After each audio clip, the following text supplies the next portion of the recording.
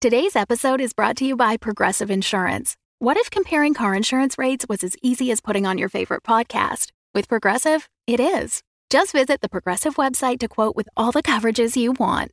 You'll see Progressive's direct rate, then their tool will provide options from other companies so you can compare. All you need to do is choose the rate and coverage you like. Quote today at Progressive.com to join the over 28 million drivers who trust Progressive. Progressive Casualty Insurance Company and Affiliates. Comparison rates not available in all states or situations. Prices vary based on how you buy.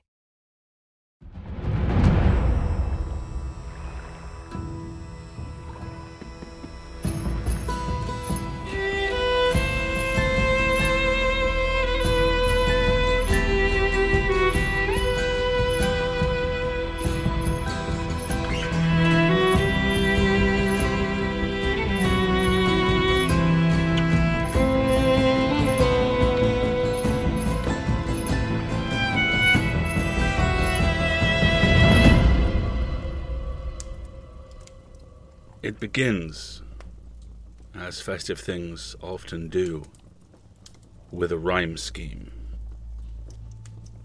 'Twas the night before solstice, and all through the land the secret of St. Kilda was now close at hand. Children of Hirta lay tucked in their beds, but things from the vale were pulling at threads. All at once in the darkness there ripped a tear, and forth came the teeth, and the bones, and the hair. It retched and it howled on the beach without pause, and began its ascent on its own sandy claws. The creature prowled forth, cloaked in wickedness, to bring out the cheer of old dear St. Nicholas.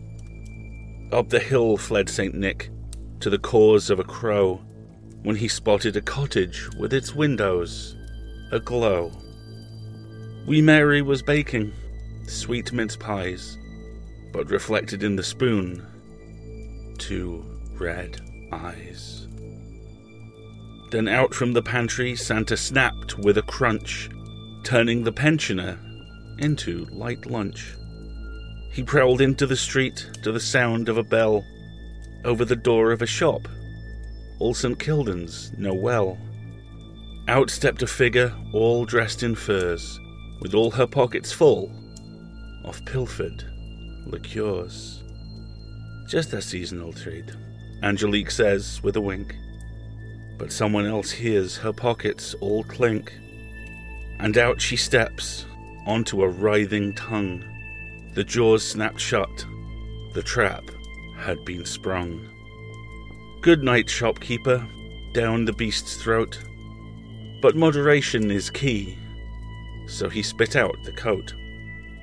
Next was Matthias, measuring his gifts by the ounce, when by the light of the candle a shadow did pounce. "They have to be equal, otherwise it's not fair," he yelled as the beast lifted him by the hair.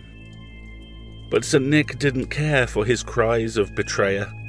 He swallowed the man down, just like a conveyor.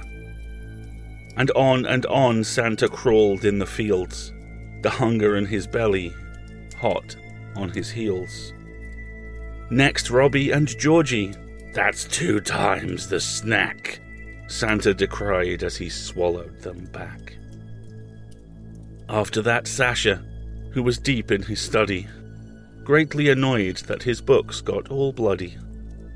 Yet on Santa hungered for more, eating up Neathi and her decorations galore, till he came to the path that led to the bothy, where the smell of 2 Hirtons made his mouth feel all frothy.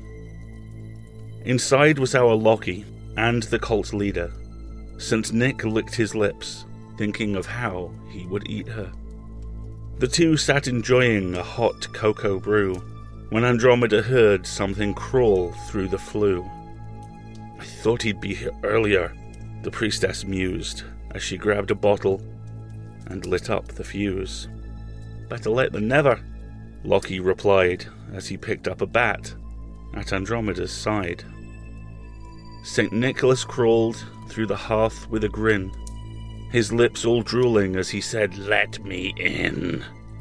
Presents or coal would usually serve, but I've been waiting all year to give you what you deserve. No cookies or milk were left to steal, so season's greetings and become my meal." The creature lunged out with its mouth open wide, only for fearless Andromeda to throw the bottle inside. Lockie jumped forward, bat in hand, and smashed at the bottle just as they had planned. And so screamed the creature, its mouth full of flames, "I'll die with my belly full of your remains."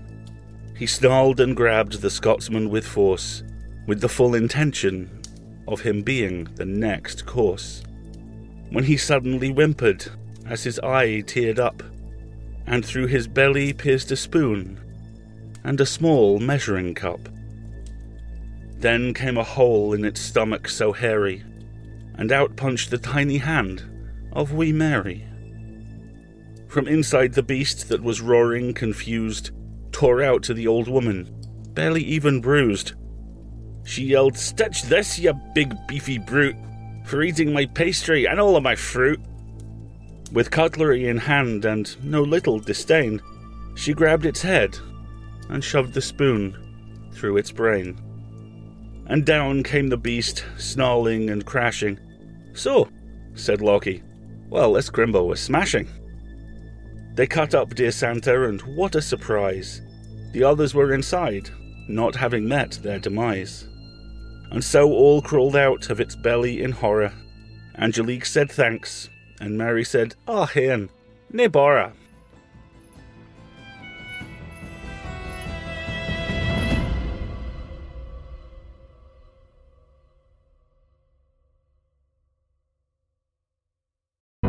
The Fable and Folly Network, where fiction producers flourish.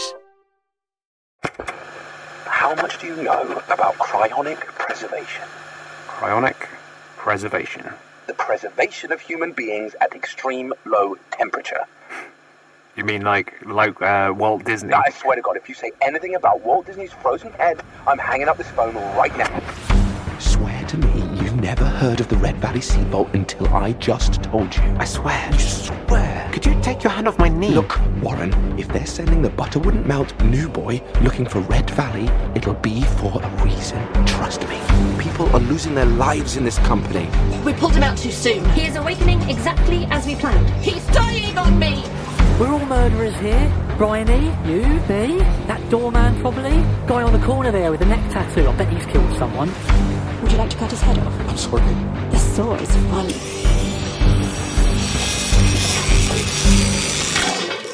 Gordon, why are you sharing this stuff with me?